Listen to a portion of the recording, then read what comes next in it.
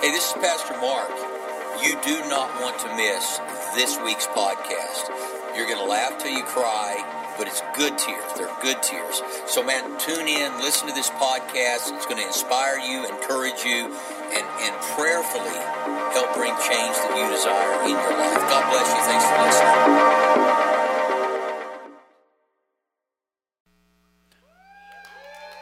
Good morning. Let's stand. Hold your Bibles up, your iPhones, iPads, whatever. Say, this is my Bible. I am what it says I am. I have what it says I have. I can do what the Bible says I can do. Today I'll be taught the Word of God, and I boldly confess. My mind is alert. My heart is receptive, and I'll never be the same again. Never, never, never. In Jesus' name, amen. You may be seated. Again, welcome, and those of you watching online, welcome. We're glad that you're here in person and online. We're doing a series not out of this book, but I wrote this book many years ago called Mastering Your Storms, and little did I know that it would be my handbook. I thought I was writing it for somebody else, and then all of a sudden I went into a hurricane/tornado/Oklahoma windstorm. But so, here's what happens in our lives. When we go into a crisis or we find ourselves in a storm, the devil wants to come and tell you you're a horrible person.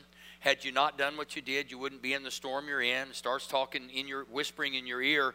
And what he's trying to do is make you feel the guilt that only he and he alone possesses when he denies Christ, God, and gets kicked out of heaven, and he wants to drag you down with him.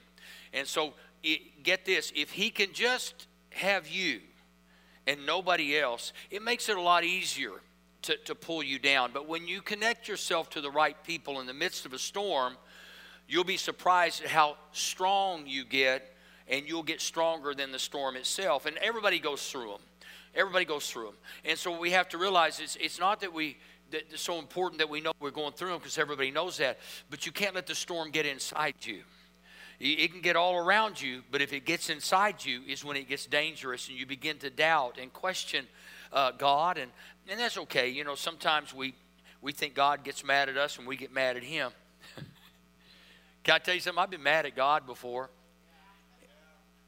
And some of y'all go, is lightning going to strike right now? God is not insecure. He understands our humanity and our human emotions.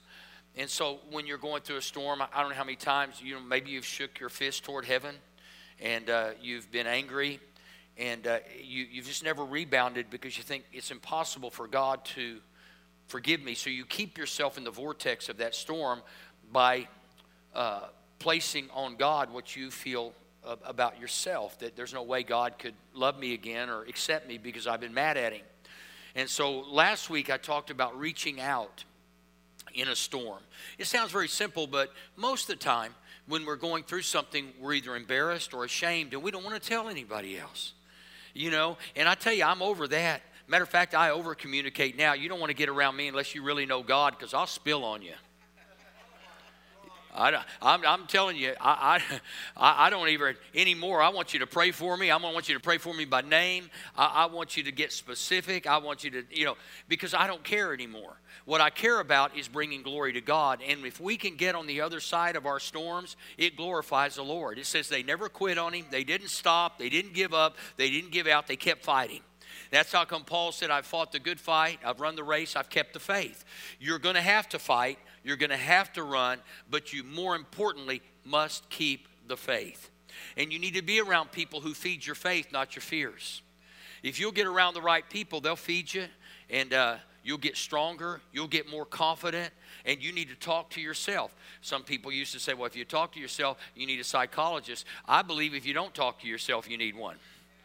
As a matter of fact, I believe you ought to answer yourself. Matter of fact, I have the best conversations with me of anybody. I converse. Mark and Mark get along just fine. Now, they argue a little bit. You did this. No, I didn't. I didn't mean it, but I did it. And so the problem with our society is we're so worried about what everybody else is going to think, why we're in the storm, how did we get in the storm, and we go through all these lists instead of saying, you know what, I'm a fallen human being that needs God. And I'm okay with that. I'm okay. I'm a fallen person that needs God. And we all do. And anybody who tells you they don't need God, don't ride with them. I've ridden with people and I told them they needed God. I quit riding with people who that know God but don't have a real good relationship with Him. So you need to just keep your head in the storm. So today I want to talk about the routines of life that keep us on course even when we can't see. The routines are very important. There was a man who routinely went to a bar and ordered 3 pints of beer. Don't get mad at me for telling this joke, all right? Some of you religious people watching, I can't be talking about beer in the house of God. It's just fun, okay? It's just funny.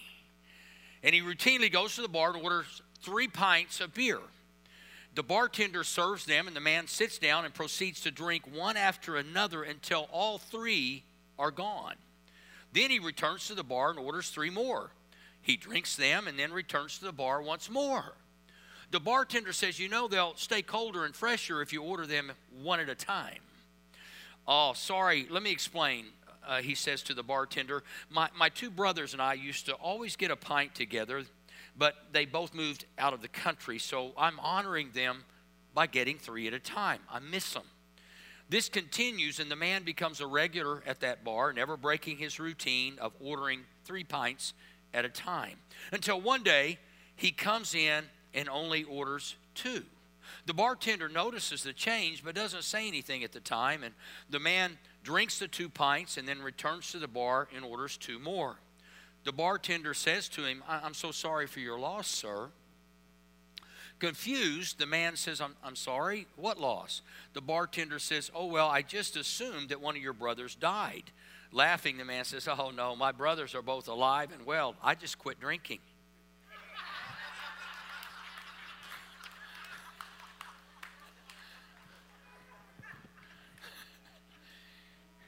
You guys responded a whole lot better than 9:30 crowd. It's so important that we don't allow loss or people that move or get away to break the routines of life. Sometimes we just keep on going and do the best we can. Turn in your Bibles, if you would, or you can read on the screen, the book of Revelation. They used to, when I was a kid and went to church, anytime the preacher said he's going to preach out of Revelation, I'm like, I'm out the back door. I mean, the book of Revelation is that, you know, you can scare people into heaven by reading that out loud. There are all kinds of really good stuff in there. It says, write this. He's writing to the 7 churches. It says, write this to Philadelphia, the church of Philadelphia, the angel of the church, the holy, the true, David's key in his hand, opening doors no one can lock and locking doors no one can open, speaks. I see what you've done. Now see what I've done. I've opened a door before you that no one can slam shut. You don't have much strength. I know that. You used what you had to keep my word. You didn't deny me when times were rough. And watch as I take those all who call themselves true believers but are nothing of the kind, pretenders whose true membership is in the club of Satan. Watch as I strip off their pretensions and they're forced to acknowledge it's you that I have loved. Because you kept my word in passionate patience. I love that combination. Passionate patience. You never lose your zeal or your fervor for God. In the midst of struggles and storms, you are passionately patient. And that's a real gift. That's a real choice. It's an intentional thing that we have to do, is in the midst of that storm, say, God, I want to do something to fix this problem right now. If you're an A-type, you're a fixer. You like immediately say, I go fix it. I got to sleep at night. I'm taking care of this. And God said, no. You need to be passionately patient. There have been times you've called people and you knew God. I mean, you're dialing and the angel's going, no, stop. And you just got, I got to fix this, man. I can't sleep tonight. And he says, I'll help you sleep. If you'll trust me and be patient, I'll take care of it. We are oftentimes taking care of problems that God's already taken care of or wants to take care of himself. And if you're my type personality, that takes a lot of passionate patience to say, God, I want to be done with this. I want to get this behind me. And sometimes if you don't pass this test, it will go on for years. And matter of fact, God says, I'll take care of the storm. You know, I got this, God. How many times have we said, God, I got this? And God said, no, I already had it and fixed it, and now you're getting ready to mess it up. We have to be passionately patient. It says, I'll keep you safe in the time of testing that will be here soon and all over the earth. Every man, woman, child put to the test. Not temptation, test. I'm on my way. I'll be there soon. Keep a tight grip on what you have so no one distracts you and steals your crown. Too often, when crisis happens, we don't know how to respond to the crisis. And we make it even worse by not giving God the opportunity to first direct us, speak to our heart, tell us what to do, if you will. And I'm not talking about maybe verbally words, but in your heart of hearts, you know that you just have to stop and wait on the Lord and let Him minister to you to get you through that storm. A friend of mine was a pilot, and it was just a small plane. He didn't have a commercial license or anything, but he had learned to fly, and he was a very intelligent person. And he was flying one day, and before he took off, he did all of his pre-flight checks, checked the weather, and did all those things.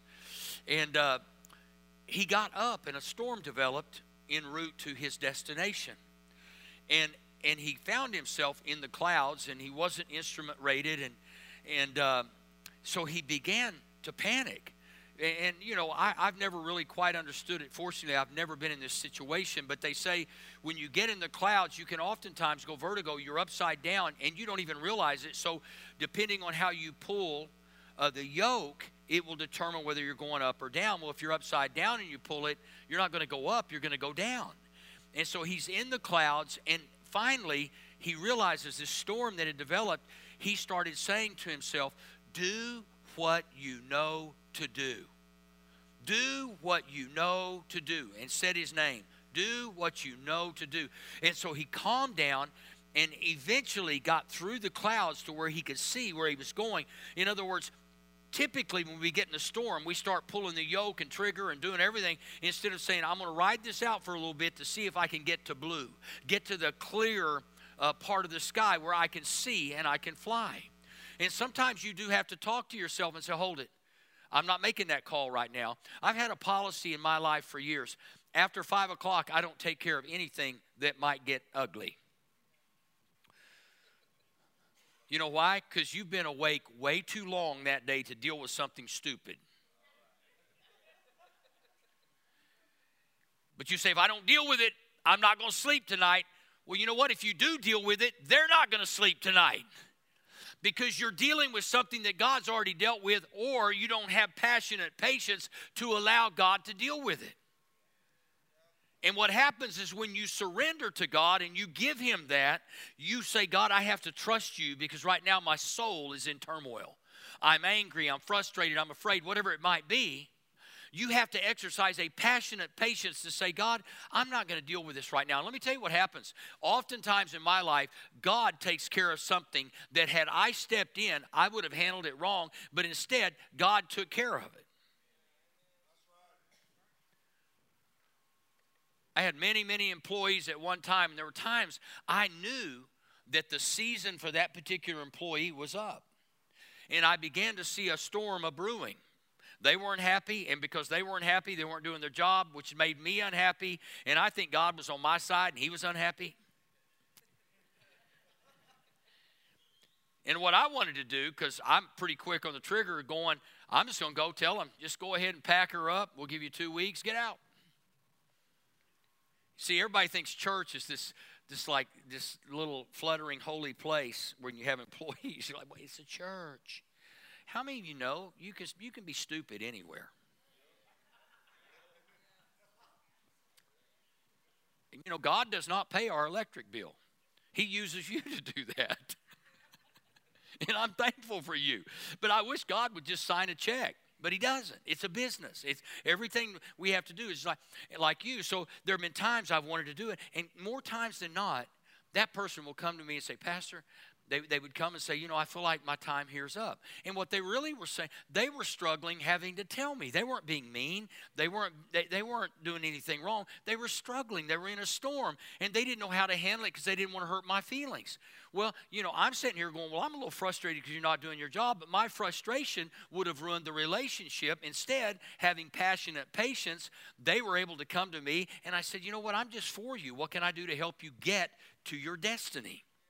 Instead of creating a worse storm, I just stepped back and I said, I'm going to be passionately patient and see what God does. Because what happens if you start pushing, see, Jesus, this is interesting. He didn't call us cattle. He called us sheep.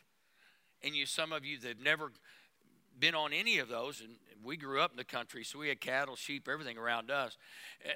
Cattle, you drive cattle. You have to drive, they're dumb. You've heard me say it before. You look like a cow at a new gate. Going, what? What do I do now? Never been here before.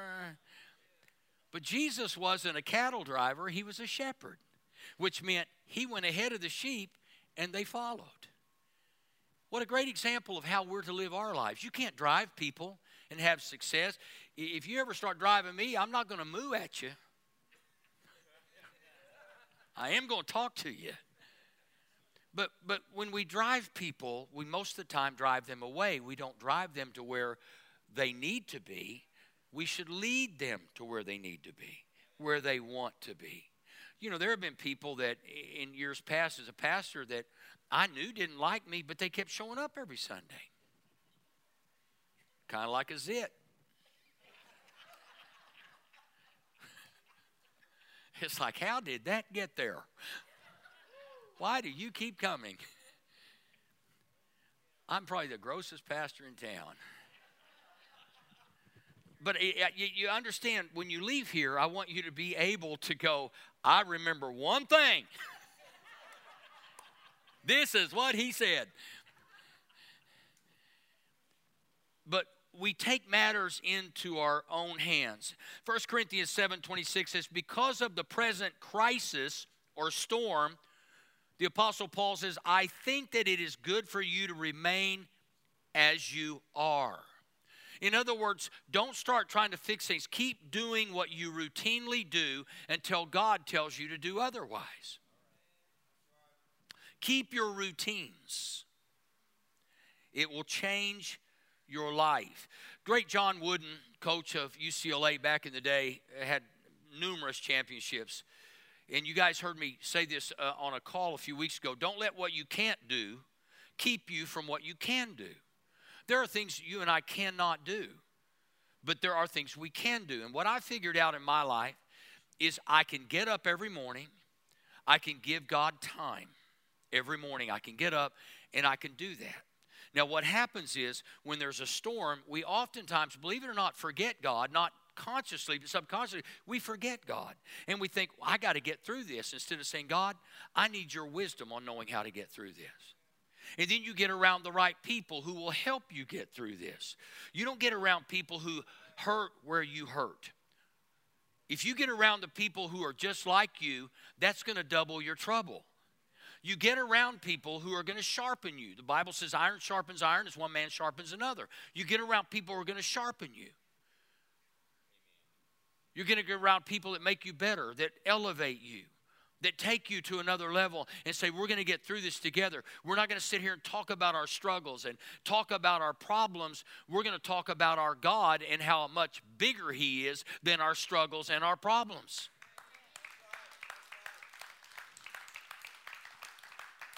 None of us like the fuel prices where they are, but you know what? Your grumbling and complaining are not going to change that. And here's what I've learned. You can say, I just think the prices ought to drop, and God dropped the prices. Why don't you start asking God to increase your income? And let me tell you why this works better. Now, when the prices go down and your income went up, you just made a lot more in the midst of the storm. You didn't panic and say, I don't know what we're going to do. I know exactly what I'm going to do. If prices go to $10 a gallon, I'm getting a Vespa. Just kidding.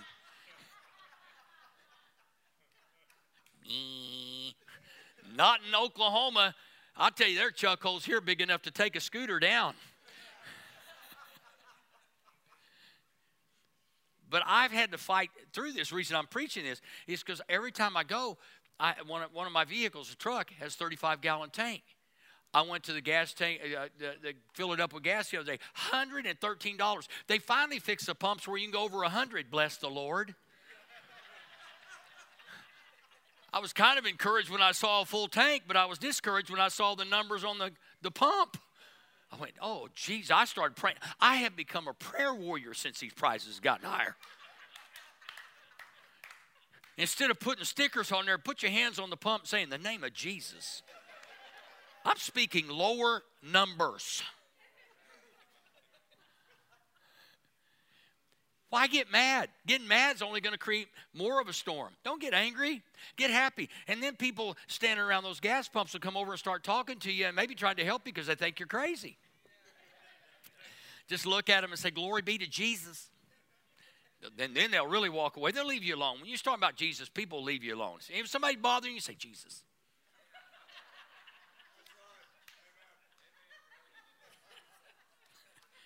If I don't want to have a conversation with anybody, I just tell them I'm a preacher, it's over. They don't want to talk to you.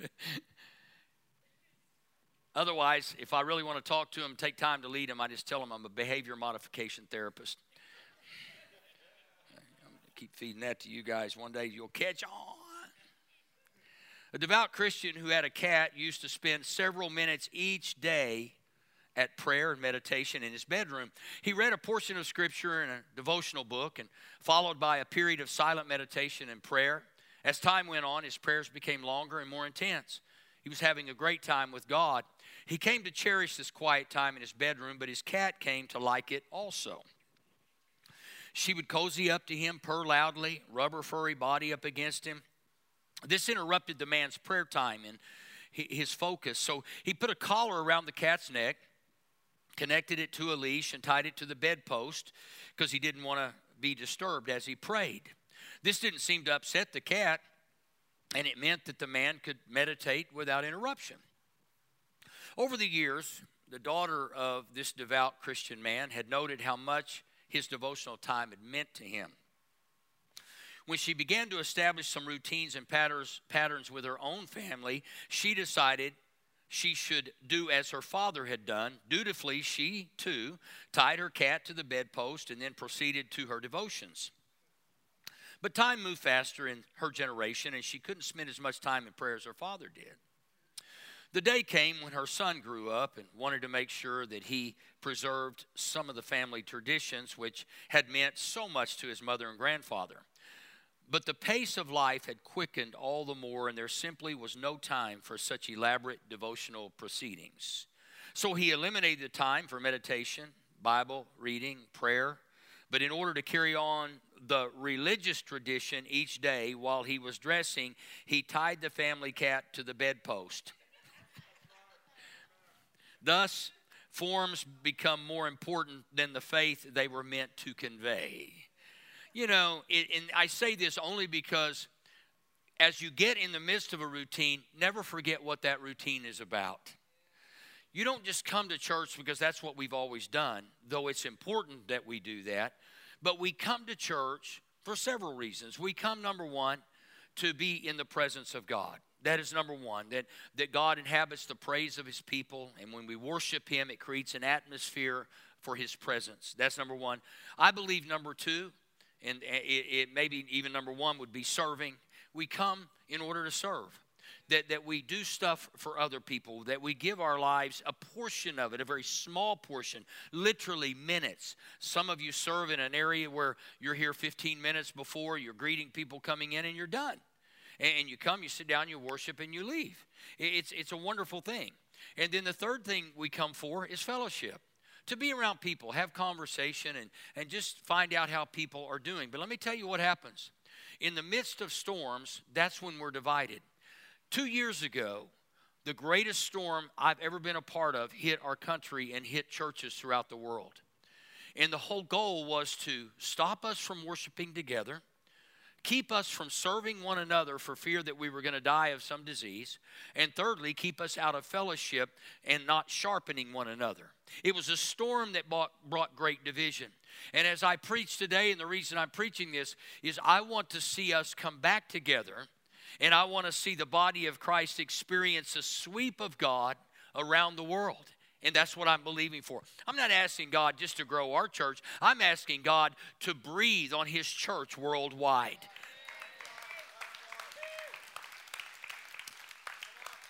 And let me say this. Those of you that have stayed at home and excused yourself, and if God told you to stay at home, please stay at home. There's a reason. Maybe, anyway. If God told you to stay at home, stay at home. But if God didn't tell you to stay at home, you need to get up off the sofa, get out of bed, and get back in the house of God and connect yourself to the body of Christ. We need you. Not just we, the world needs you. We've been missing you, and you need to step back into your place and say, I'm going to worship God. Now, you can get mad at me if you want, but I'm called to provoke you, and that's what I'm attempting to do. And I'm usually fairly successful at it. Ask my wife. But sometimes we need to be shaken a little bit. We get in a storm, and people do one of two things. They either hunker down and do nothing at all, or they start trying to fix it themselves. Neither is the way to do it. Stay with your routines. Let's just say, for instance, many people lost their jobs during the pandemic and the shutdown and all that. And a lot of people went into depression, and it's understandable that you would fight that, and there's nothing to be ashamed of. But don't stay there. We all have those issues. We're tempted to be depressed because things are not the way they were. But, let's just say you got up at 6 when you had a job and you no longer have it. You got up at 6 every morning. You had your routine. You drank coffee. Jehovah Java is so awesome. And for those of you who don't drink coffee, it's something you should pray about. Anyway, so you get up in the morning, you have your cup of coffee, you get your devotional book, and you pray, and then you shower and you go to work.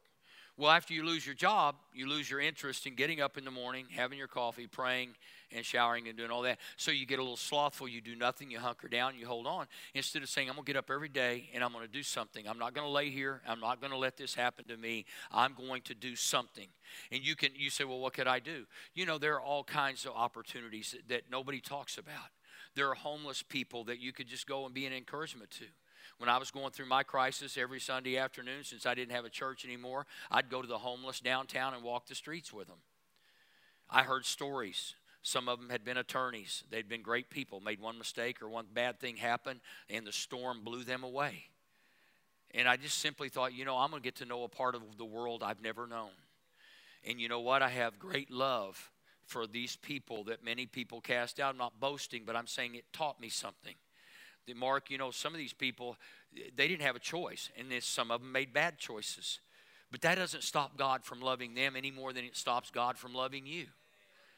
And so we create storms by creating imaginations in our mind about how people are. And you don't know why people are going through what they're going through. I'm going to preach a sermon soon, and that I talked to the men's breakfast about yesterday morning. I wish I'd have taped it because I would have repeated it just like it was. It was one of those holy moments. And it really was. It was one of those, you have a who, a what, and a why.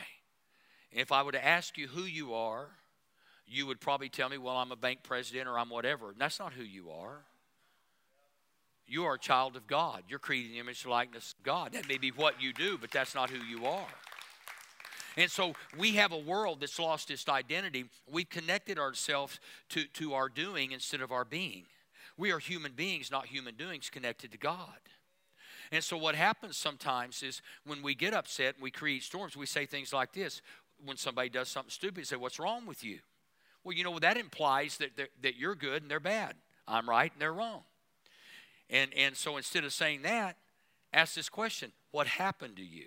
Not what's wrong with you, what happened to you? That will pull people out of the storm that they're in, because oftentimes you ask somebody what's wrong with them, that only stirs it up even more. You'll create an Oklahoma tornado. Now, I haven't developed this sermon completely yet, and I might develop it out of the hands of God, so I'm going to try to preach it someday off the cuff. It's one of those I've been dealing with lately because I've been thinking about, who am I? What am I? Why am I? Why am I here? Why am I doing what I'm doing? I want to know those things because that will help me navigate my life. And some of y'all need to do a study on this and go home and talk about it. So, well, you know, I'm so-and-so's daddy. No, you're God's child. What you are may be a daddy, but who you are is a child of God. Always keeping that in mind, because when you do that, you'll stay out of a lot of storms if you know who you are. I'm not the fixer of all things, though I thought I was for many years. I'm just being honest, and you get in trouble when you do that. Keep doing what you're supposed to do. One person said, we are what we repeatedly do. Excellence, then, is not an act, but it's a habit. Now, when I say excellence, it comes in a lot of different levels. A fish is great in water, but try to get a fish to climb a tree, it ain't ever going to happen. But oftentimes that's what we do with people. We try to pull them out of where they're their best because we want them to be like us or do something like us. In reality, find out how you can help a fish be a better fish instead of trying to help them be a monkey and climb a tree. I mean, I used to think I could train anybody to do anything, and then I realized I can't even train me to do everything. This is what I do. This is what I do. It's not who I am, but it's what I do. And I can't imagine doing anything else. So I have to stay in my lane. Oh, there were times I had all these ideas about doing other things and try to figure that out for a couple of years. And I went, this is what I'm designed to do. If I'm not doing this and serving people, I might as well just go to heaven. Yeah, I could have said die, but that's a lot more dramatic. But I've decided that my life is only worth living if I'm living it according to the plan of God. It really is. So many people are depressed because they're living outside God's will for their life. They're sad because they're not fulfilling God's will for their life. When you find your place in God, nobody can make you unhappy. The devil will come and he'll knock on your door and he'll try to push you, pull you, jerk you around. But the reality is, if you are running in your lane, you're probably going to be a pretty happy person. If you're unhappy all the time, ask yourself, am I running in my lane? The reason I can stay happy in the midst of turmoil and crisis is I knew when I was 21 years old, this is what God was supposed to do. That was about 10 or 20 years ago. I just wanted to see if you were awake. That's all. I'm just doing a check here. And you laugh, and it really irritates me.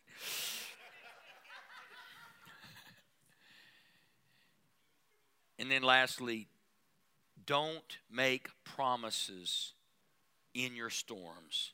Declare God's promises in your storms. God, I feel all alone. Nobody loves me. You remember the promise of God. I'll never leave you. I'll never forsake you. I'll be with you always. In those lonely times where you feel like nobody loves you, you've got the promise of God. He said he would deliver you. He would take care of you. God, we're broke. I have nothing. You said you'd meet every need I have according to your riches and glory by Christ Jesus. Start declaring the promises. God, I promise if I just get through this, I'll start tithing. You're 85. You haven't done it yet. What are the chances? Quit promising God what you do. God, I'm going to tell you, if I get, how many times have you heard people, well, once, if God will just keep me out of prison, give me favor with the judge, I'll serve him. Knucklehead. Probably not. You're probably going to be the same level of stupid because you're declaring your promise to him. And guess what? You're human. God is supernatural. He never breaks his promises. And say, God, you said you would never leave me. You never forsake me. You'd be with me always. You who began a good work in me, you said you'd bring it to completion until the day of Christ Jesus. Let's get her done. Well, I've had those talks with God. God, you said, you promised the wealth of the wicked stored up for the righteous. That's what you told me, God. That's what you said in your word. You said I'd be the head and not the tail if I just obey you. I'd be above only and not beneath. I'd be blessed in the city. I'd be blessed in the country. That's what you promised me if I'd obey you. You said my enemies would come at me from one direction, but they would flee in seven. That's what you promised me. Some people don't think they have enemies. You're very unaware. Very unaware. And so what I have realized is that I may be their enemy, but they're not going to be my enemy. I get to make that choice. You said, "What they're mean to me." Well, they're going to keep being mean to you if you sow mean back to them. But if you sow love, you sow grace, you sow mercy, and that's hard sometimes when people are just mean. I mean, you want to reach out and Will Smith them.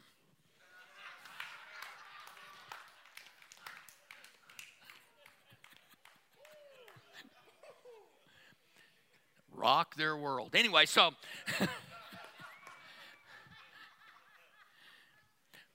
but that's not going to help the storm.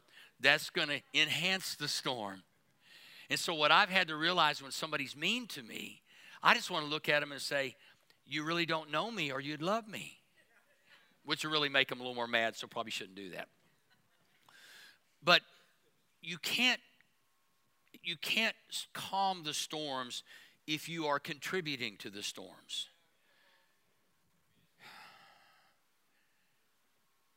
We're all growing. We're all a work in progress, and we're all going through storms, and we will for many years to come. I'd love to say you're not, but you don't have to worry about the storms if you have your hand in his hand. Jesus said in the world you have tribulation. You could substitute that word for adversity, storms, whatever. He said, "But take courage, I've overcome the world." Greater is he who's in you than everything going on in the world. And so the reality is, we create images in our minds, and those images become the storms of our lives. The Bible says that we're to think on the right things. As we think in our hearts, so are we. So if you think hateful thoughts, mean thoughts towards someone else, all you're doing is brewing up a storm that's going to blow into their world, and you're going to be right in that world.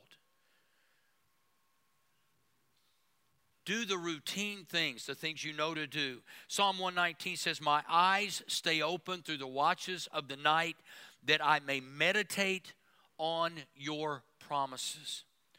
I have a book of promises that I went to Scripture, and I just typed them out, and I open it. He is Jehovah Shalom. He's my peace. God, you promised you'd keep me in perfect peace if my mind was stayed on you. That's what you told me, Lord. You would keep me in perfect peace. So when I don't have peace, that's why he said, "In my presence is fullness of joy." God, you said if I'll stay in your presence, I'll experience joy. That's a promise of God. But you know what? You have a role to play in that, and that is that you stay in his presence. And you say, "How do I do that?" You walk in love. You walk in grace. You walk in mercy. When you start judging other people, you have created a tornado or a hurricane. Meditate on those promises. "For as many as are the promises of God," this is out of the Amplified Bible, "for as many as are the promises of God, they all find their yes answer in him, Christ. For this reason, we also utter the amen," which amen means so be it, "to God through him in his person and by his agency to the glory of God." Isaiah 41:10, "So do not fear, for I am with you. Do not be dismayed." This is a promise of God. "For I am your God. I will strengthen you and help you. I will uphold you with my righteous right hand." You have nothing to fear. As we experience the perfect love of God, the Bible says love casts out fear. That perfect love casts out all fear. And so I want to encourage you that in the midst of what we're going through right now, maintain your routines. You'll feel like you'll be pulled in all these different directions trying to figure things out. You don't have to figure things out. If you've got a relationship with God, cast all your care on the Lord because he cares for you. Trust in the Lord with all your heart. Lean not into your own understanding, but in all your ways acknowledge him, and he'll make your path straight. You'll be able to see through the storm. Let's pray. Father, thank you so much for your passionate patience with us. Lord, may we experience and possess and exercise a passionate patience in this world. In the midst of a storm, may we maintain holy routines.